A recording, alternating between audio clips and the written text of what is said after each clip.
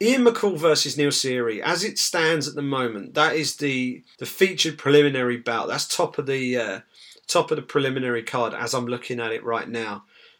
Ian McCall is one of the best flyweights in the world. He just hasn't been that active because he's had a whole load of terrible injuries.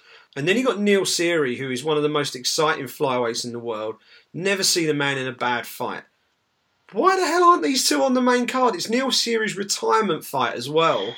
What? And it might even turn out to be Ian McCall's retirement fight. Yeah, we don't know because he's been through the mill the last few years, and it's not beyond the realm of possibility that he might decide to call it a day. So, but given that it's Seery's retirement fight, the action that he's put on, he came into the UFC really late. He took on Brad Pickett in a very short notice contest in London, and put on an absolute barn burner with Brad.